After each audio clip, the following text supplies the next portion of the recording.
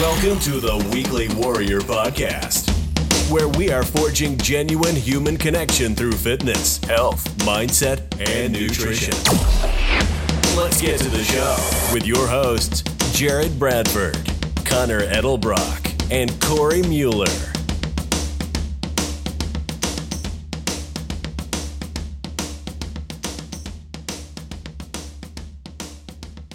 Welcome to episode, 104 of the Weekly Warrior Podcast.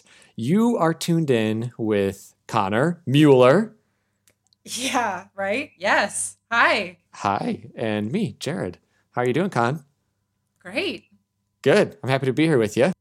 Yeah. So last time I told you a great story about Mr. Rogers, and we are going to continue off this. So I'm going to tell you another story today. Okay? Yes, please. Yes, please. Okay. This one is much different. It's Mr. Rogers. It was, well, you guys go listen to the episode. It's very light and bright, and it was fun. I had fun. This one is kind of on the other side of things, of humanity. Okay? It's not super dark, but you'll see what it is.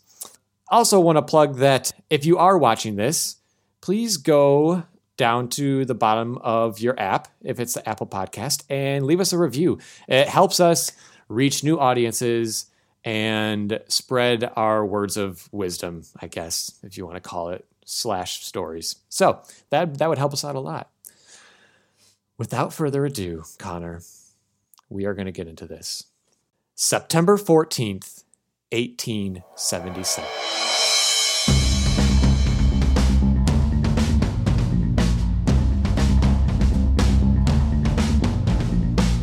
Leonard Seppala was born in northern Norway.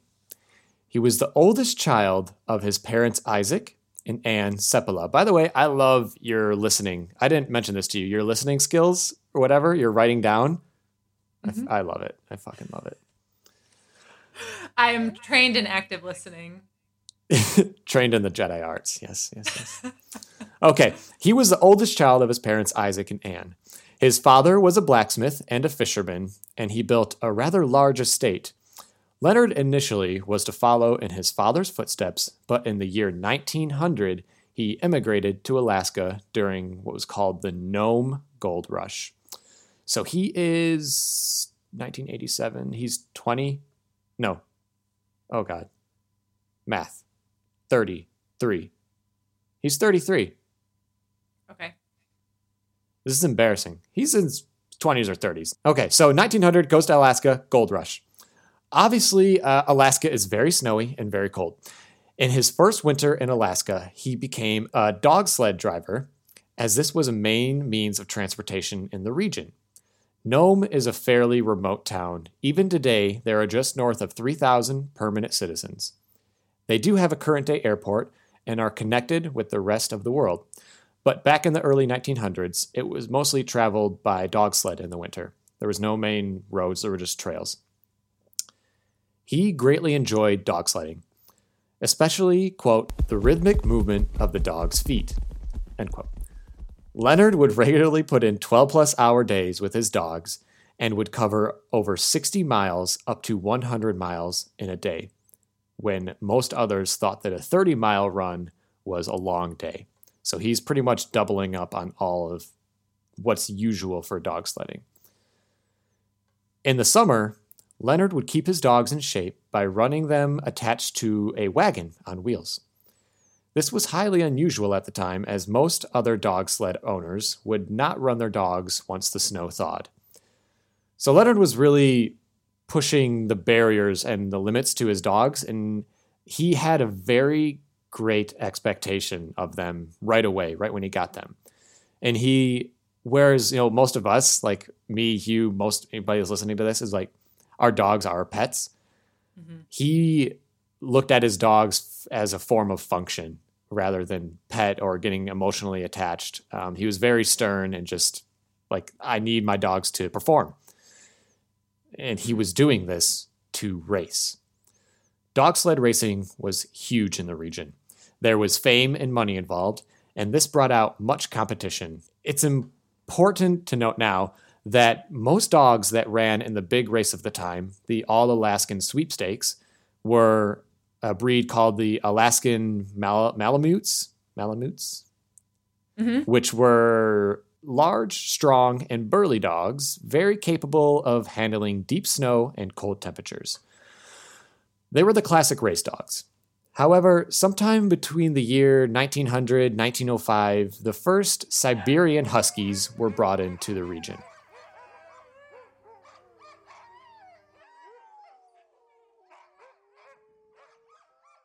These dogs, Siberian Huskies, topped out around 50 pounds compared to their 85-pound Alaskan Malamute cousins. In 1909, a team won the Alaska Sweepstakes with several Siberians on the team. Word got around, and 1 year later, in 1910, a full team of the Siberian Huskies were brought in and won all Alaska Sweepstakes, which they set a course record in their first year with a full team of Siberians. So for who knows how long, these Alaskan Malamutes were there in the region, and they were the main means of transportation. They were like the Ford F-150 of the area forever. And then you bring in these Siberians, and it's like, this is, I don't know. We got like Teslas with 4-wheel drive or something. They're just the new thing that are like they've discovered. They're lighter and faster. Yes, they're a lighter and faster dog, which logic says you attach a big dog, 20 big dogs, you're going to have more horsepower. So these Siberian Huskies, I don't think it was just a physical standpoint. I think those were just attributes, but they had a certain tenacity about them as well, a mindset. We'll get into more into that. Okay. In 1913, Leonard Seppala inherited his first team of race dogs from his longtime friend, Japhet Lindenberg, who brought the dogs over from Siberia as a gift to a polar explorer named Roald Amundsen in hopes that he would use them for his trip to the North Pole. As far as I know, from what I saw, this Amundsen was the first guy to traverse the Northwest Passage and get to the North Pole. And this guy, Japhet, wanted him to use his dogs to go there as just to be a part of the trip. Mm-hmm. So Seppala was in charge of training the dogs for Amundsen. And Seppala said, quote, "I literally fell in love with them from the start. I could hardly wait for sledding snow to start their training."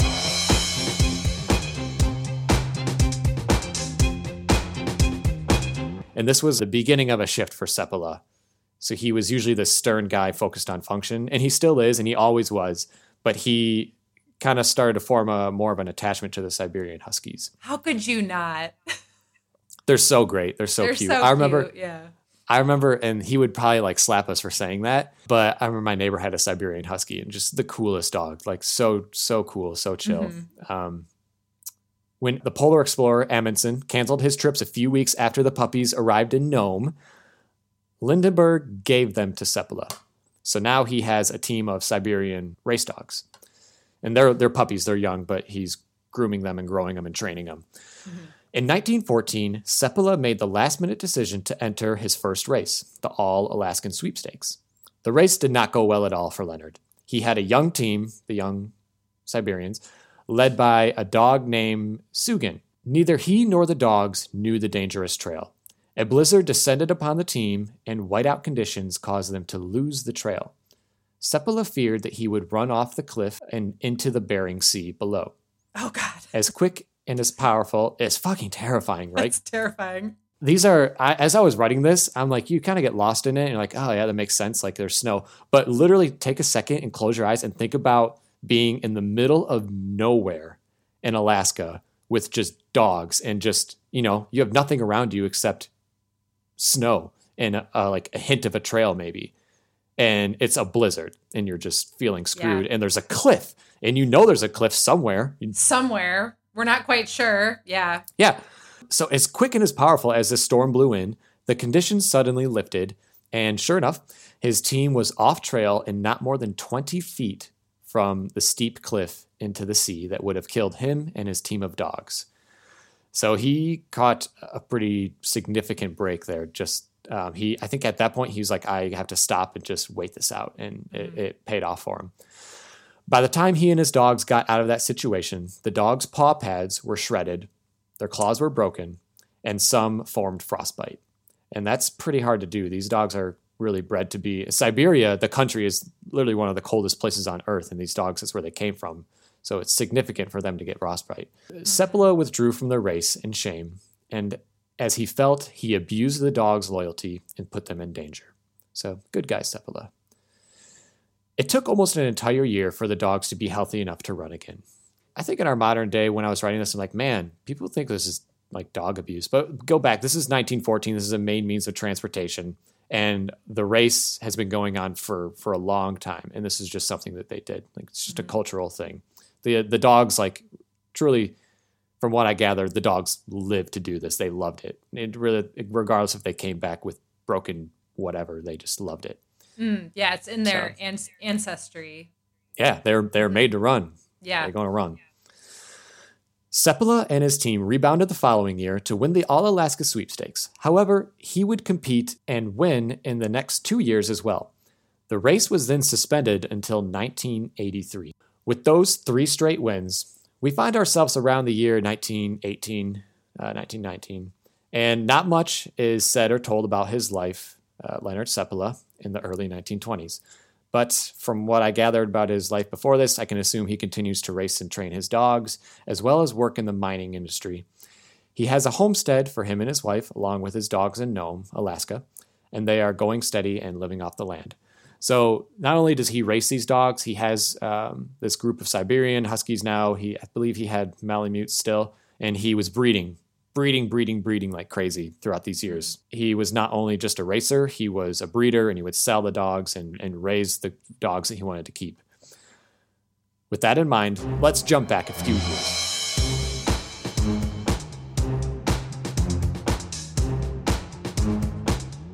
Actual records are scarce and unkept, but it is generally accepted that the year was 1913. A Siberian Husky pup was born into Seppala's pack.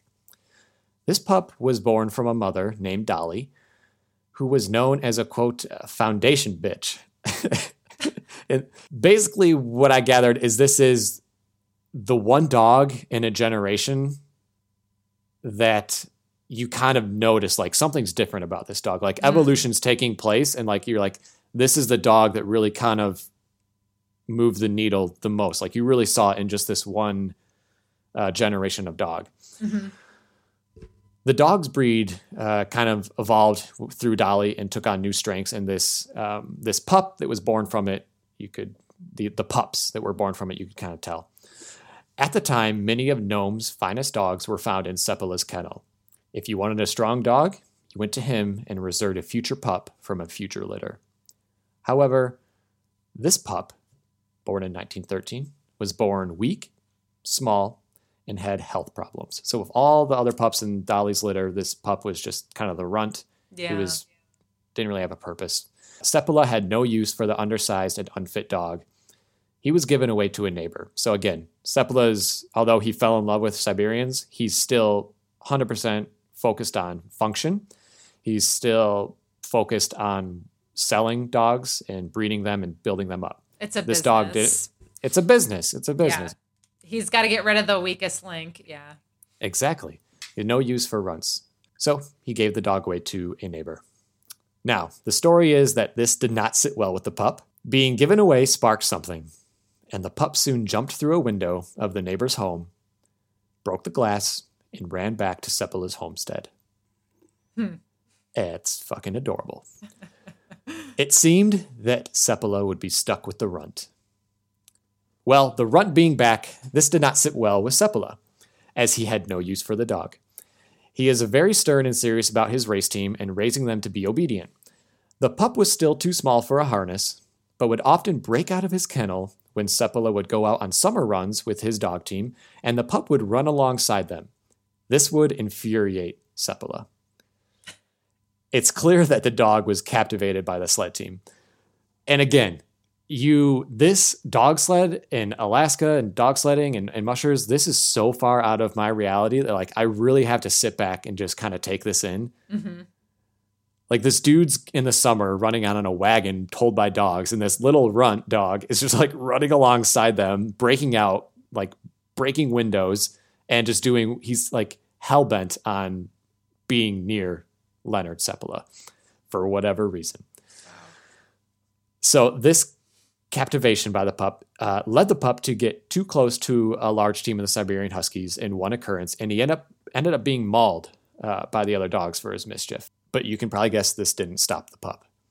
He continued to escape and ran alongside the pack. After about 8 months, he finally wore Seppala down and he was put in a harness. He was hooked to the team of sled dogs for the first time, and on that first day, the dog ran over 75 miles. He worked his way up to the lead spot at just 8 months old. The pup's name was Togo.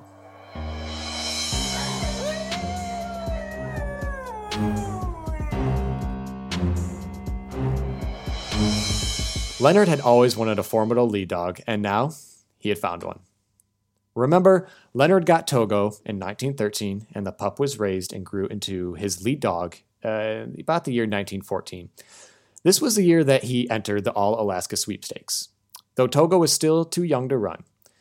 This was this was also the year that Leonard quit the race because he nearly got himself and his dogs killed. So Togo wasn't on this race with Leonard. Remember, that was the year that he almost went off the cliff. Mm-hmm. Togo wasn't with him. But the next year, Togo was with him. Togo was well-groomed in his lead role, and Leonard, of course, went on to win the next 3 All-Alaska Sweepstakes with Togo at the helm. Togo became well-known over those years for his tenacity, strength, endurance, and intelligence on the trails. He was, by all accounts, famous in the region for winning races long and short, and Leonard and Togo became inseparable. So Togo's starting to break that emotional wall in Leonard for his dogs. Over the years, Togo continued his life as sled dog champion and became an integral member of the Seppala family. His life was relatively steady. He and Leonard lived in Nome and made a great living. That was until 1925, when Nome faced a dire crisis. Diphtheria outbreak hit Nome in 1925. So diphtheria is a bacterial infection that causes, it's pretty general illness really most of the time, sore throat, fever, cough in kids and adults. The cases tend to be mild, but up to 10% of those infected could die in an outbreak. So you really have like these mild cases, or it seems like it's very black and white, or you have really severe, potentially death. 10% is really high, especially if we think about that in terms of our current situation the past 2 years, where it's like, what is it, 1%-ish, something like that. 10% is substantial. So in severe cases, a gray or white patch forms in the throat of the infected person, and the lymph nodes become swollen. This can block airways. That's not good. Further cases may lead to myocarditis, swelling of the nerves, kidney problems, abnormal heart rates, and bleeding problems due to low level of platelets. So pretty much it wreaks havoc on your system. I think it especially affected children and those who have previously been unexposed. People were scared. And they're in a pretty remote area. They're in the middle of fucking nowhere. Yeah, they're in the middle of nowhere. So they're not getting the best medical care. No. And to get that, it's winter time too. So it's a pretty shit situation for these guys. So basically, some of the residents that had been exposed previously were okay. They had immunity, though many had not, including the children of the town, which were very high risk, one of which was Leonard's 8-year-old daughter.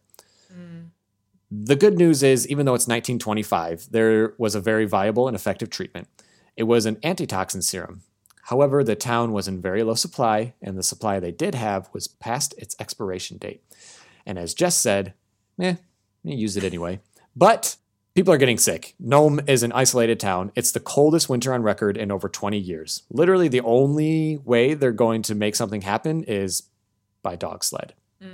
With no time to waste, a relay of dog mushers were gathered and formed to expedite that delivery of serum.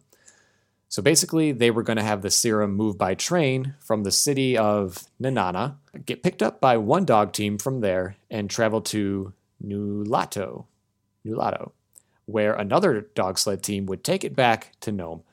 There would be a trade-off and handoff along the way as well, relay style. So basically, you're not sending one dog team all the way out and then all the way back. You're meeting kind of in the middle and then relaying it back. Oh, yeah. It makes sense. This would greatly cut down on risk of failure during the cold days and nights of travel and allow the serum to be in nome much sooner. So yeah, it also made a situation where, one dog mush team picks it up at 8 p.m. and travels with it through the night, whereas, a single dog team would have to rest. So it's just continuously moving. The entire trail from Nulato to Nome was 674 miles. By the time of the outbreak, Leonard was 47 years old, and Togo was a 12-year-old Siberian Husky. That's pretty old for a dog. That's really old for a Siberian Husky. Dang. That's pretty much almost at max. That's life expectancy for a Siberian Husky. Yeah. Especially an insanely active Siberian Husky who's pretty much put his body through shit to win races for 12 years. Yeah. This is kind of the equivalent of like Michael Jordan coming out of retirement today. Right now, yeah. Yeah. Michael Jordan's like late 50s, early 60s, something like that. This is like significant for Togo to come out and try to do something. Both of these guys, Leonard and Togo, by all standards, were out of their prime. But with the fate of the town hanging in the balance, the residents knew that the experienced duo was their best chance at saving lives. Leonard and Togo, along with the rest of the dog team, were originally selected to travel over 400 of the 674 miles. Deaths began to mount from the disease, and there was no more time to waste. The journey was to begin. On January 29th, 1925, Leonard and his 20 best Huskies set out to Nome with Togo at the helm.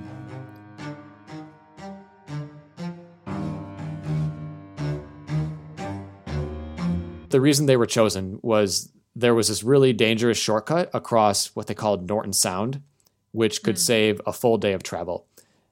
Basically, the town decided that the most qualified of the relay mushers were to attempt this shortcut.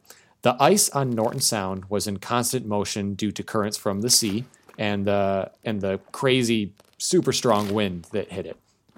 It ranged from rough hills of smashed together ice to slippery glare ice, which is extremely polished ice by the wind, where it was difficult for the dogs to get a foothold.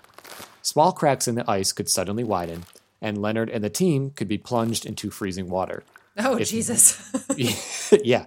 I mean, that's like literally end game. Yes, he's so experienced, but a lot of this is, you have to be pretty lucky. You have to have some luck.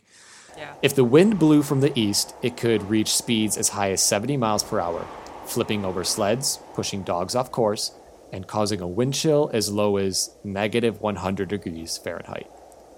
Holy hell. That's just I can't even fathom that. That's That unimaginable. doesn't even register in my brain. No. That's not real. It's not real.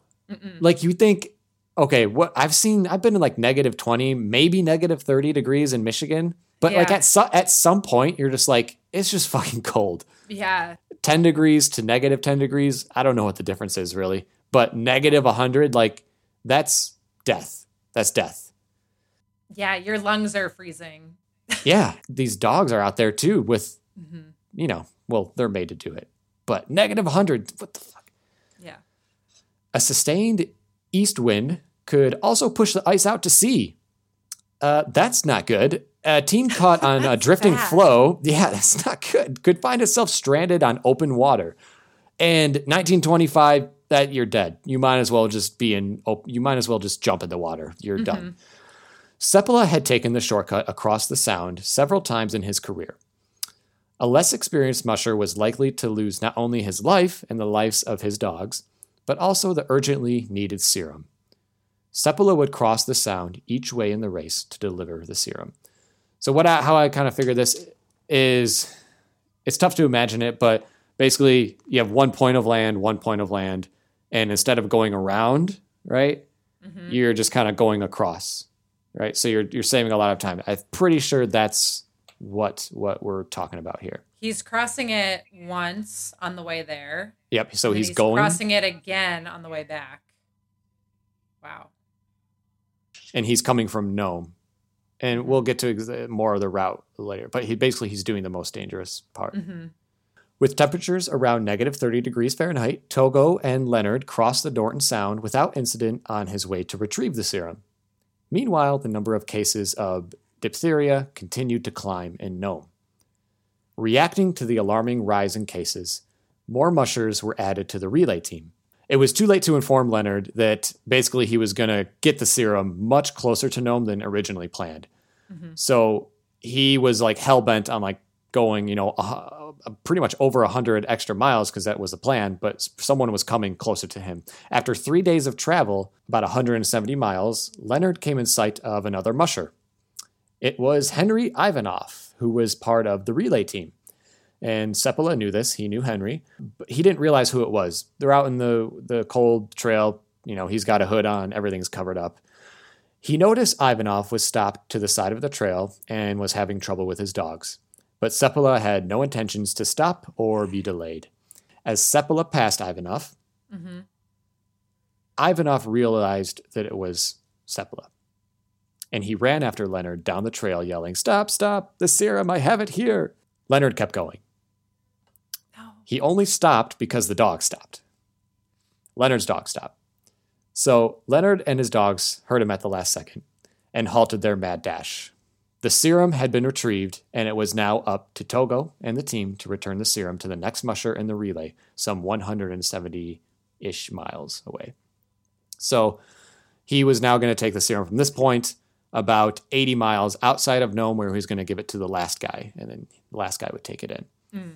With the serum secured, night was falling on Seppala and his dogs, and a low-pressure system were moving in. He had to decide whether to risk Norton Sound at night with high winds when he couldn't see or hear warning signs from the ice. But going around meant an entire extra day of travel. He chose to cross. So as far as navigation, I suppose that Seppala was so good at this, you can see warning signs, cracks in the ice that looked like they were about to break apart. You can hear the ice starting to break apart. And mm-hmm. at night and with all the wind, those were pretty much, you're running. Seppala raced to Isaac's Point, which was somewhere in Norton Sound. Isaac's Point was a pit stop of some kind. So he was racing there with Togo at the lead. As soon as they started crossing Norton Sound, gale force wind struck. This drove the wind chill down to negative 85 degrees Fahrenheit. The team became stranded on an ice floe. Ice broke apart, and now they're pretty much floating out to sea due to the high winds breaking up the ice. Seppala quickly untied Togo from the sled, tied him to a separate line, and tossed the dog across 5 feet of water to another ice floe. Oh my God. Togo's 12 fucking years old. This is not real. Yeah, I don't even have words. The dog is so badass already. Okay, toss him across. Togo attempted to pull the sled and ice floe towards Togo, but the line snapped. Of course it did. Of course. So keep in mind, let's go back. There's 20 dogs with Leonard. The weight of the sled. He has 300,000 units of serum with him. Mm-hmm. He's got the weight of the sled, and he's Leonard as well. This is like 20 dogs. Okay, picture. So Togo's by himself. The line snaps. Amazingly, this quick-witted dog grabs the line out of the water with his mouth, tossed it around his shoulders, and pulled the sled to safety. What a smarty pants. That's nuts. The dog was so wicked smart that he just knew what was going on. He was so in tune with, part of it is probably due to Seppala's training and the bond that they had. The dog was so in tune with like the job. As emotional as Togo was in the beginning, he kind of turned into that function dog, the ultimate function dog.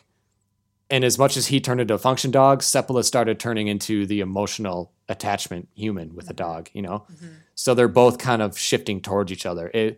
And when I read that he literally pulled it out of the water with his mouth and tossed it in and pulled this, like... It's like having another human there with you. Really. Literally is. Yeah. It's something you can count on. So when Sepala, Togo, and the dogs, they got out of that situation. Togo got them out. They arrived at Isaac's Point. They were exhausted. They had traveled 84 miles in a short period of time amid blistering wind and unimaginable circumstances. Norton Sound was not fully crossed yet. They had several more miles to go.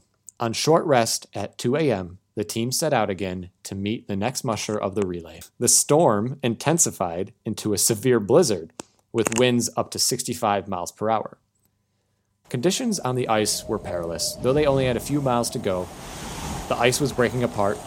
There were soft spots where the dogs would step through into the freezing cold water, and they would go as fast as they could on little narrow ice paths with open water on both sides of them.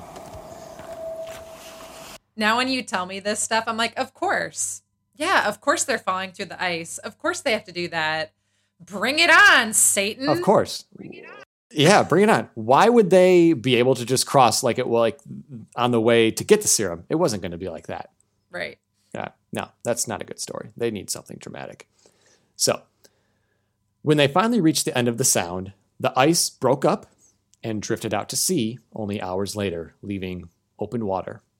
Matter of hours, they either would have been dead on the ice, open sea, or they lose a day for going around. So they literally, this is one of those last second deals getting across. Yeah, this is such a high risk situation. In my mind, I'm thinking, just take the 2 days. Take the day on the way there. Yeah. Take the day on the way back. It doesn't seem worth the risk because there's so much uncertainty involved in if you're going to make it. And it's not even, it's life or death. It's, okay, we either waste a day or we save a day, but we could die. Right. And how do you weigh that option? It's a moral dilemma. It's such a dilemma because the risk is there are kids dying back at the village and people dying back at the village. Right. Versus, and so another day could mean dozens of more dead people in an already smaller village. Or you go across and maybe you save that day and everything's hunky-dory. You get across and everything's fine. But the risk is losing the serum. Like there's a lot riding here. A lot of people went through shit. Like they had to, well, not really. They didn't go through anything like Sepala and the boys did here, or the girls. But there's still a ton of work that went into this relay race, the serum run. Mm-hmm. And this isn't like just flash in the bucket. This is like a lifetime thing going on. Like this was countrywide. This ended up being extremely, it really gripped the news of the day. It was a big deal. Mm-hmm. So there's a ton of risk. Yeah. But like, how do you weigh that? Because you're saving a day, but going across, you could lose a serum and then a lot more people die. Right. Yeah, that's what I'm thinking. I'm thinking you could lose your life and the serum, and then everyone's back to square one. Right. But I mean, I think that was Sepala. I think that was Leonard. I think he was like, he knew he was extremely smart. He's crossed this thing before, and he thought he could make it. Yeah. And you said his daughter was sick, right? Right. So he's very motivated to get the serum back for others, but also his own daughter. Right. I don't know if she was actually sick, but she was 8 years old. So she was higher risk. So I'm not sure if she was sick, but still there's an emotional pull there. Mm-hmm. Just an insane thing. Just insane. I couldn't imagine. But they crossed Norton Sound. So with that behind them, they now faced one more challenge. Climbing an 8-mile ridge that led up to Mount McKinley. The trail here was steep, slick, and exposed to the elements. 8 miles is a long way, and it's all uphill. So again, I was like, 8 mile, you read it, and you're like, 8 miles up a cliff. Okay. It's like, just put it up, take your mind back to what they have to do, going up a hill, cliff, mountain, in the snow. These dogs are literally pulling everything. And it's a wild thing to think about. They were all exposed to the elements. The dogs struggled, and it was a grueling task for the sleep-deprived team who had already raced 260 miles in just 4.5 days, which is insanity. The dogs, exhausted, bruised, and wounded, made the pass without major incident and at 3 p.m. reached the town of Golovin, where the next musher was met. The serum was passed off, and the final 78 miles were underway. Musher Gunnar Kaizen and his team of sled dogs took the serum the final 78 miles into Nome. They were welcomed as heroes of Nome, and the town was saved with the serum. The dog at the head of this pack that brought the serum into Nome went by the name of Balto, who got all the glory. Seppala, Togo, and his team of dogs would take days to recover before being able to begin their journey back to Nome. This relay became known as the Great Race of Mercy.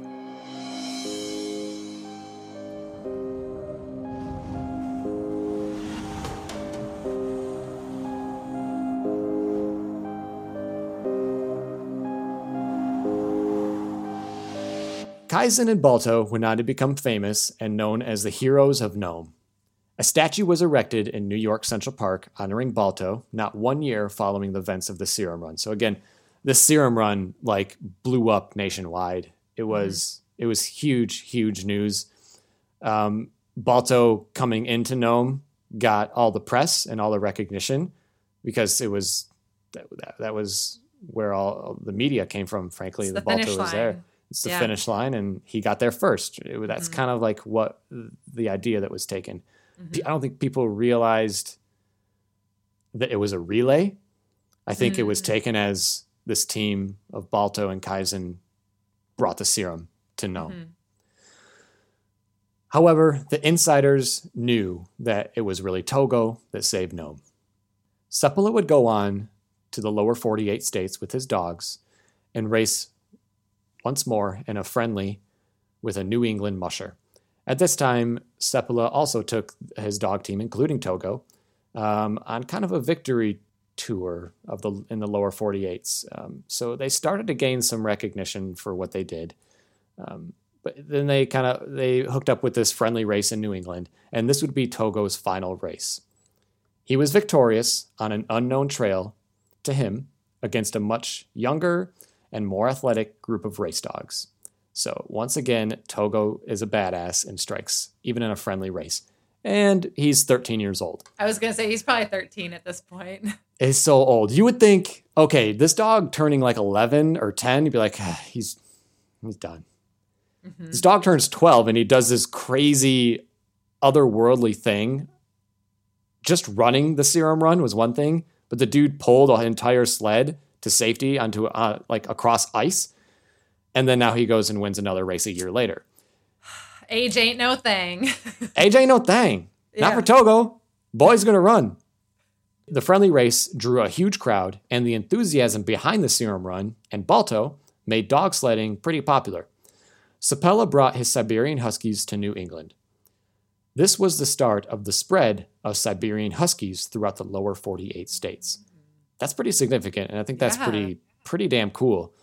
Seppala bred Togo, and his descendants were the top demand among mushers of the time. A new breed was named, titled Seppala's Siberian Sled Dog, after Togo. Seppala and his breeding partner, Elizabeth Ricker, opened a kennel in Maine. Leonard made the decision to give Togo to Elizabeth while he moved back west. He moved back west, I believe, to Seattle. When recalling Togo, Leonard stated, quote, "It was a sad parting on a cold gray morning when Togo raised a paw to my knee, as if questioning why he wasn't coming along with me. I never had a better dog than Togo. His stamina, loyalty, and intelligence could not be improved upon. Togo was the best dog that ever traveled the Alaska Trail." End quote. For the next several years, Togo would live a relaxed life with a well-deserved rest. In later months of 1929, Togo's health began to decline. Here we go. I'm not gonna cry. He had mobility issues that prevented him from walking and presented with significant skin issues as well as neuritis, which is painful, extremely painful nerve pain. Leonard was called to Togo's side. With a pat and pull on the dog's thick scruff, Leonard said goodbye to his old friend. The decision was made to put Togo out of pain. The Triumphant dog was 16 years old. Oh my gosh. That's nuts. Seppala soon closed his kennel in Alaska, and his remaining dogs were given to a friend, Harry Wheeler. According to the Siberian Husky Club of America, all of the breed's registered dogs can trace their lineage back to Seppala's kennel. Seppala would move to Seattle, where he settled down for the remainder of his life with his wife. He would visit Fairbanks, Alaska, and was welcomed with a warm reception by the Alaskan people. He would pass away at the age of 89 in 1967. The Leonard Seppala Humanitarian Award was formed and is given yearly to the musher who is judged to give the best care to his or her dogs. Over the years, more began to realize and recognize Togo as the true hero of Nome. In 1983, his story, along with a cast of his body, it wasn't an actual body, just his fur, was put on display in the I don't know how to say this. Urban Germanfur. It's fuck, dude. Mm-hmm. Just go with that. Iditarod Race HQ in Alaska. Some sort of dog racing HQ in Alaska. Sorry, Togo. He's there. His body, his skin and fur are there on display. In 2019, a movie was made by Disney titled Togo, recounting the story of the Serum Run and the heroics of the legendary dog, with Willem Dafoe playing Leonard Seppala. It can be streamed on Disney+. I assume you've seen it. Mm-hmm. Yeah, we watched it maybe 2 years ago. Yeah, I think I watched it right when Disney Plus came out. It was one of the first kind of big movies that was exclusive. And as far as storytelling, it was like one of the best movies I had seen in a long, long time. Willem Dafoe is excellent in it. Yes. They really, man, it's just one of those movies. Like any movies with a dog is going to pull at your strings. And they do a perfect job of balancing like the function versus the emotional side of it. Yeah. I cried a lot. Yeah. I was going to say that was the first movie I cried to in like years. Yeah. Straight up tears. Watched it alone. Didn't care. As far as Balto getting his statue in Central Park, it is still there, as it should be. Balto played an extremely important role.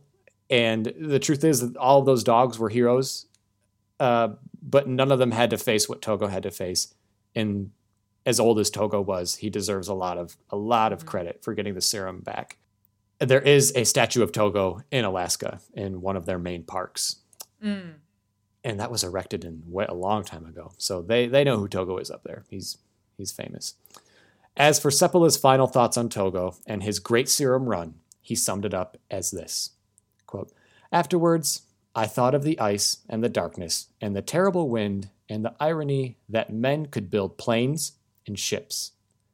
But when Nome needed life in little packages of serum, it took the dogs to bring it through." It's wonderful. Yeah, I love it. Great. And you know I think about this too is like the mushers play an important role. Like Leonard and Seppala and like those other mushers played an important role in this. But there are so many accounts, I guess, of mushers like getting injured or passing out or dying, and the dogs like take the trail home. So if something was to happen to Seppala, Togo would be able to cross Norton Sound. Togo would be able to go all the way to where he needed to go and lead the team. So like you could, the mushers obviously, were going here and blah, blah, blah, and they lead the way and tell the dogs when to stop. But somehow, that they would have found their way back if something would have happened, which I think even more credit goes to these dogs and just an incredible story. Yeah, I'm speechless right now. It's so hard for me to fathom all the events that happened. Yeah. And the fact that these huge teams of dogs are able to do that and accomplish something like that. Yeah. A lot of miles in a very short amount of time. So our man Togo, he brought it home.